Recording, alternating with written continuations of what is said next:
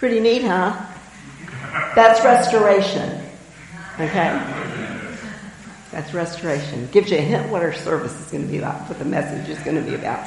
Good morning and welcome to worship. It is so good to be able to gather together in the presence of God. Amen? Amen, yes. I'm honored to serve here at the Way Woodstock alongside Pastor Andy, who isn't here today because he's with the teens. I guess they're on their way back now probably, but they've spent the weekend together this weekend at the youth retreat. And from the pictures and everything, it looks like they've had a good time, and it looks like God has blessed them. So we just continue for praying for safe travels for them on the way back, and we're so glad that they came together. I want to welcome those who are here in the sanctuary as well as those who are watching online. And again, it is just such a blessing to be able to gather together. We are here a family of faith who believes that our job and our honor and our glory comes from sharing in hope, living with purpose for the sake of others. Now, these past 4 weeks, we've been looking at our spiritual journey, and we've been asking ourselves a very important question. Are we there yet? We've looked at 4 questions and on our Connect cards that can help us gauge how far we've come and how much further we still have to live into our shared purpose as a faith community. And this is the long version of our mission statement.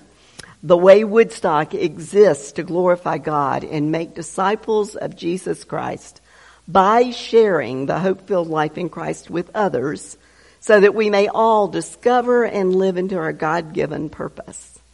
Now, those 4 questions that we've been looking at were, how am I sharing the hope in Christ with others? How am I discovering and living into my God-given purpose? Who is helping me grow in my faith? Who am I helping grow in their faith?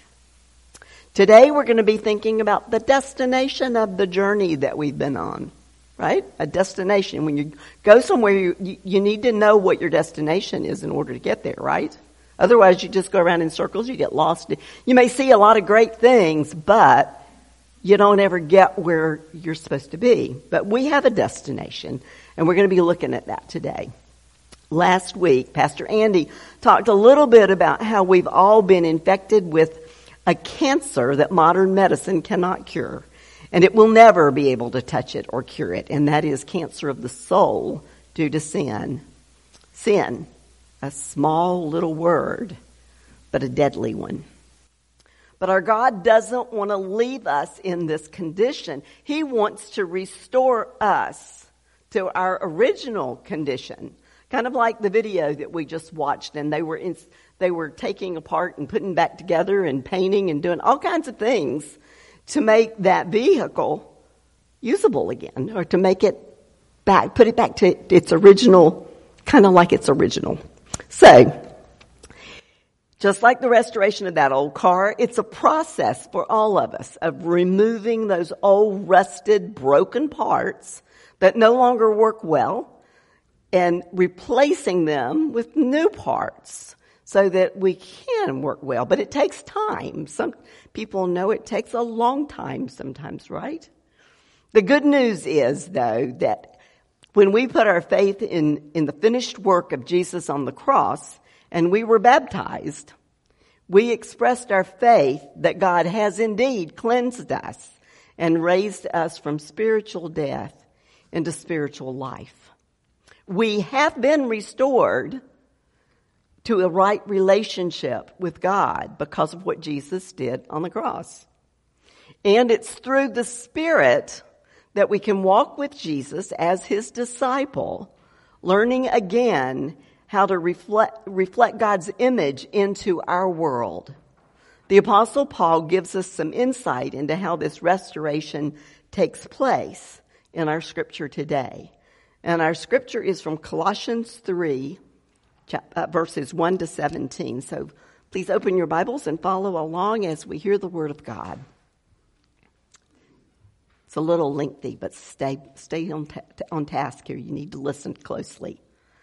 Since then, you have been raised with Christ. Set your hearts on things above, where Christ is seated at the right hand of God. Set your mind on things above, not on earthly things, for you died and your life is now hidden with Christ in God. When Christ, who is your life, appears, then you will also appear with him in glory. Put to death, therefore, whatever belongs to your earthly nature: sexual immorality, impurity, lust, evil desires, and greed, which is idolatry. Because of these, the wrath of God is coming. You used to walk in these ways in the life you once lived, but now you must also rid yourself of all such things as these: anger, rage, malice, slander, and filthy language from your lips. Do not lie to one another, since you have taken off your old self with its practices and have put on the new self, which is being renewed in knowledge in the image of its creator. Here there is no Gentile or Jew, circumcised or uncircumcised, barbarian, Scythian, slave or free, but Christ is all and is in all. Therefore, as God's chosen people, holy and dearly loved, clothe yourself with compassion, kindness, humility, gentleness, and patience. Bear with each other and forgive one another if any of you has a grievance against someone. Forgive as the Lord forgave you.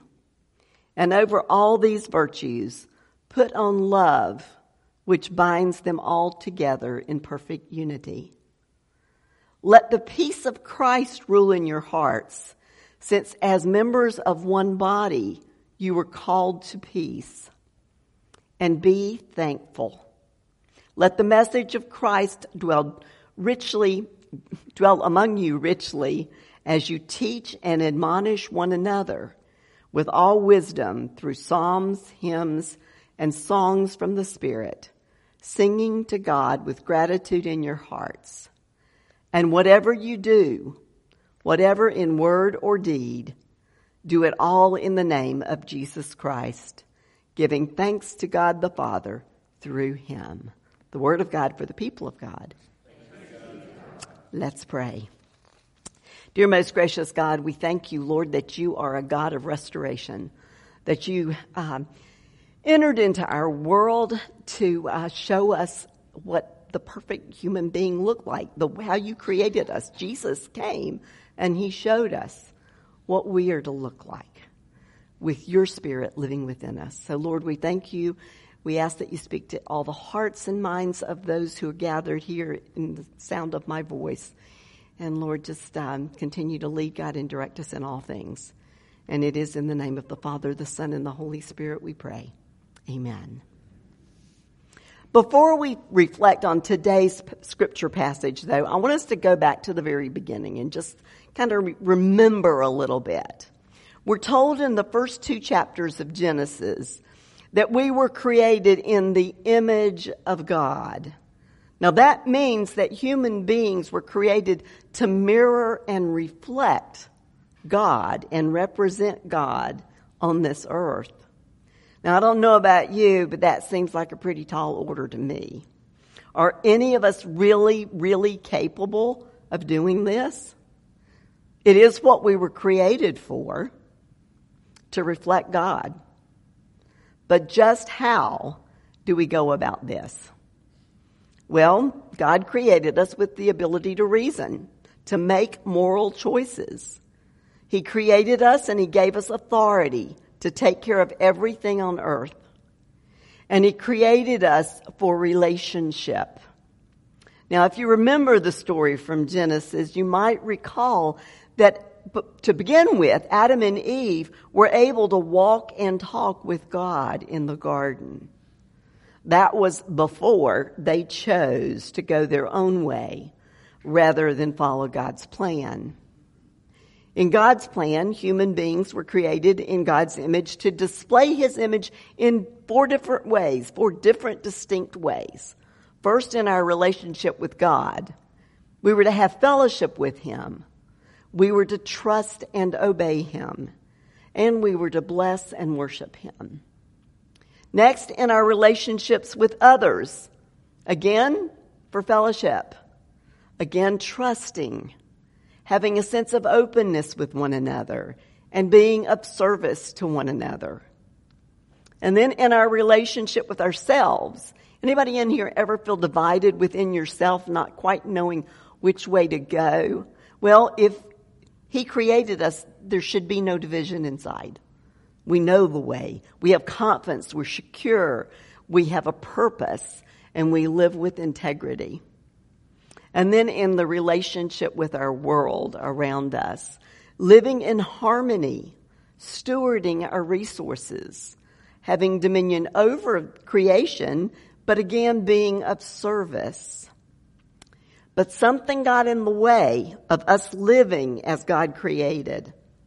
If we read a little bit further in Genesis, we see in chapter 3 that although God created everything to operate in an orderly manner, those first human beings disrupted the creative order by allowing their self-will to neglect the ways of God. Remember that word sin? What's in the middle of that word? I. When we become the center of our world instead of God, when it becomes all about me and what I want and my desires, we fail to display the image of God, and our relationships suffer. Our relationship with God becomes one that's based of fear because we know we're not doing it his way. It may include some guilt or some shame. We may feel alienated. We may feel judgment. In our relationships with one another, again, we feel alienated, or we either move into that area of domination where we try to control others. We either distance ourselves from people or we try to control them. Then our relationship with others, with ourselves, become egocentric, with everything becoming all about me and what I want. And then we end up being insecure, deceptive, and divided within ourselves. Because deep, deep, deep down inside, we know that this is not the way to live. It's not what we were designed for. And then our relationship with the world also becomes one that is either of alienation from the world or exploitation of the world. And that's the way things remain unless we reorder our lives, taking ourselves out of the center and putting God and his way back in the center of our life. But we need help in this. We cannot totally reorder our lives by ourselves, no matter how hard we try. And that's why God himself came in the person of Jesus, his son, who is the Word made flesh. We're told in Colossians 1:15-23, this is what it says about Jesus. The Son is the image of the invisible God, the firstborn over all creation. For in him all things were created, things in heaven and on earth, visible and invisible, whether thrones or powers or rulers or authorities. All things have been created through him and for him. He is before all things, and in him all things are held together. And he is the head of the body, the church. He's the beginning and the firstborn from among the dead, so that in everything he might have supremacy. For God was pleased to have all of his fullness dwell in him, and through him to reconcile all things to himself, whether on earth or things in heaven, by making peace through his blood shed on the cross. Once you were alienated from God and were enemies in your mind because of your evil behavior. But now he has reconciled you by Christ's physical body through death to present you holy in his sight, without blemish and free from accusation. if you continue in your faith, established and firm, and do not move from the hope held out in the gospel. Now, there were some really important things in that scripture. First, I've heard people make the comment, how do I know what God's like? He's up there, he's invisible. I don't know. But this scripture tells us we do know. If we've seen Jesus, we've seen God, because Jesus embodied God in flesh. Then it tells us also that all of creation, you, me, everything, came through Jesus and for Jesus. So we were created to be in relationship with Jesus. And then we're told that it's Jesus that holds everything together. In other words, without Jesus, things fall apart. And I think we only have to look out into our world to see the truth of that. That when Jesus is not there, things are pretty chaotic and they have fallen apart. And then we're told that we're reconciled to God because Jesus gave himself up for us, and he took all that sin that we carried on himself on the cross. And then the last thing that we see in that scripture is we are seen as holy in God's eyes as we continue to grow in faith by following Jesus and his teachings. Now, Jesus is the cure for that sin problem. Throughout his ministry, we see him restoring things. In the book of Matthew, we see him giving sight to a blind man. He restores his sight. We see a man with a withered hand, and Jesus simply reaches out and touches his hand, and it's restored. In Matthew 17, we hear about a demon being driven out of a man, and he's restored to sanity and good health. And then in Mark, we hear the story, at Mark 5, we hear the story of a woman who is restored to health after suffering 12 years with a hemorrhage. And then in John 11, we're told about how Jesus restores life to a dead man. He raises Lazarus from the dead. Now we can also see God restoring things in the Old Testament as well. In Job, we hear these words: if you return to the Almighty, you will be restored. If you remove wickedness far from your heart. And in Ezekiel, this is beautiful. I love this. I will give them an undivided heart and will put a new spirit in them. I will remove from them their heart of stone and give them a heart of flesh. Restoration. Returning to that original image. Now, we're not told exactly how Jesus went about restoring things, but it was often with a word and a touch, except for the woman with the hemorrhage. And we're told that she was seeking Jesus out. He was moving through a crowd, and she said to herself, if I can only touch the hem of his garment, I will be healed. So she did, and she was. But Jesus knew something had happened. He felt power had gone out of his body. So he asked the question, who touched my clothes? Now imagine the disciples were probably sitting there going, come on, Jesus, you're in a crowd. There are a lot of people who touched your clothes. But he knew that there was one specific person. Well, the woman steps forward and she tells him her story of how she suffered from this bleeding for 12 years. She had seen all kinds of doctors trying to get healed, and none of them could do for her what Jesus did. So Jesus then says the word to her. He didn't to start with. She simply reached out and touched him. She did the touch. But he says to her, daughter, your faith has healed you. Go in peace and be freed from your suffering. Part of the suffering that she experienced was that she had, because of the bleeding, she was rejected and isolated from everybody else. So he restored her to community. She could now go and be amongst everyone else. You know, God works in mysterious ways through his Son, Jesus Christ. And today's scripture from Colossians 3 helps us to understand more fully what happens when we acknowledge that Jesus is the Son of God and we accept him not only as our Savior, but as Lord of our life. Now we're going to go back and we're going to look a little bit closer at different sections of today's scripture. We're going to look a little deeper. Starts out, since then you have been raised with Christ. Set your hearts on things above where Christ is, seated at the right hand of God. Set your minds on things above, not on earthly things.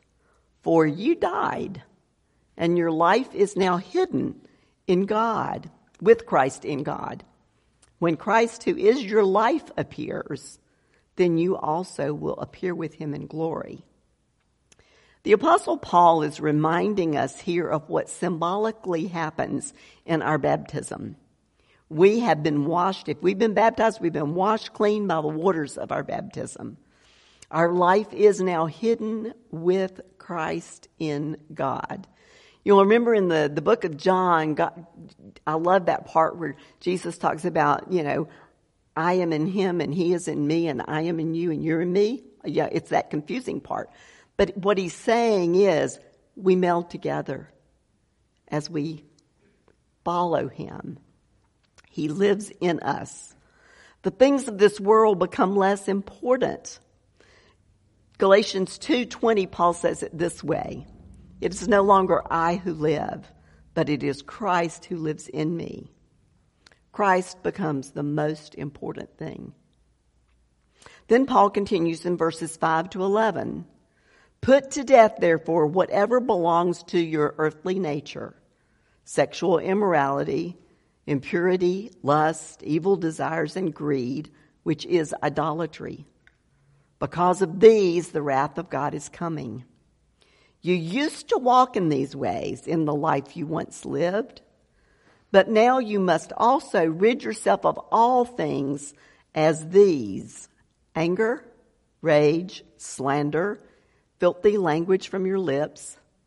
Do not lie to one another, since you've taken off the old self with its practices and have put on the new self, which is being renewed in knowledge in the image of its creator. Paul is spelling it out for us here. These are the things that get in the way of our relationships working as God designed them to do.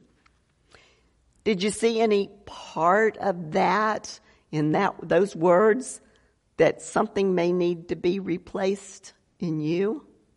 Paul knows how we live when we live from that place of ourselves.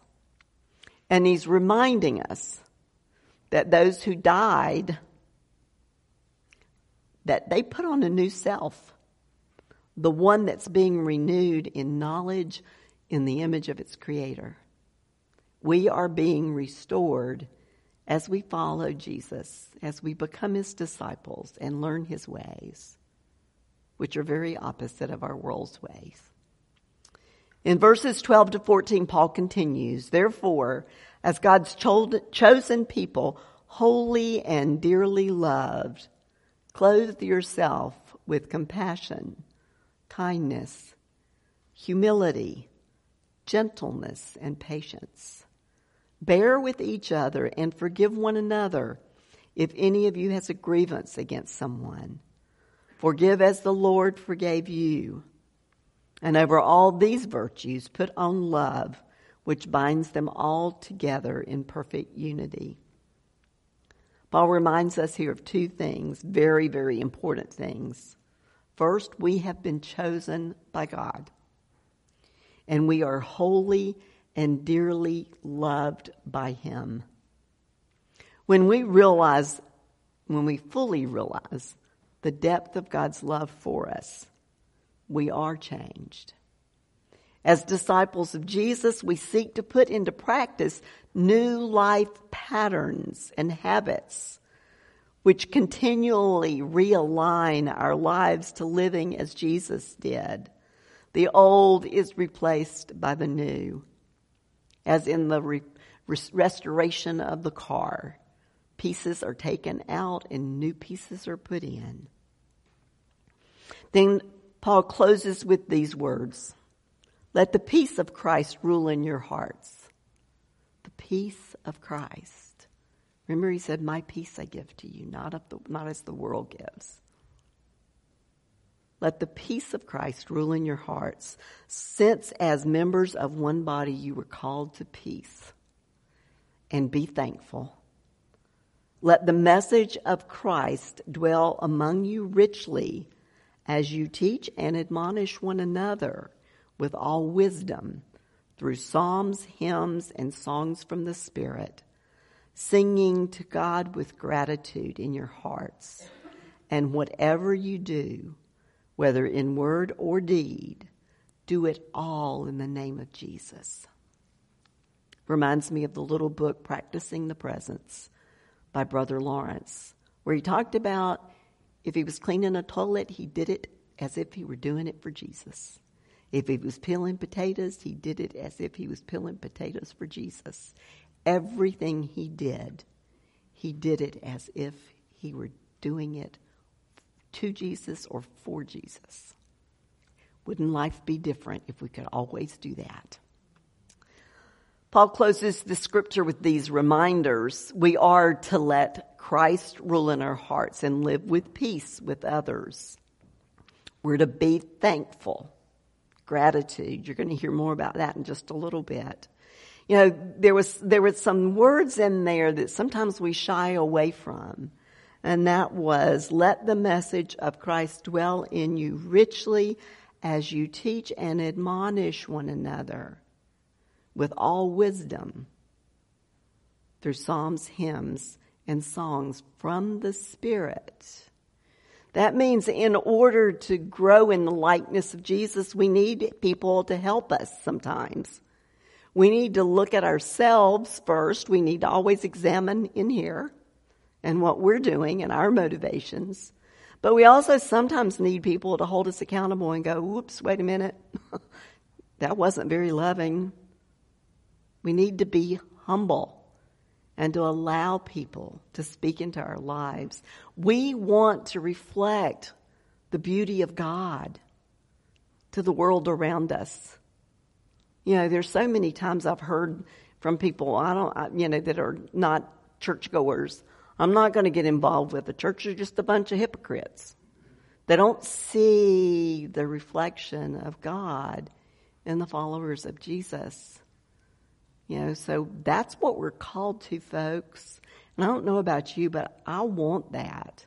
I want the world out there to come to know Jesus. And it can be any one of you who can reflect his glory to them and introduce them to Jesus. That's what we're called to.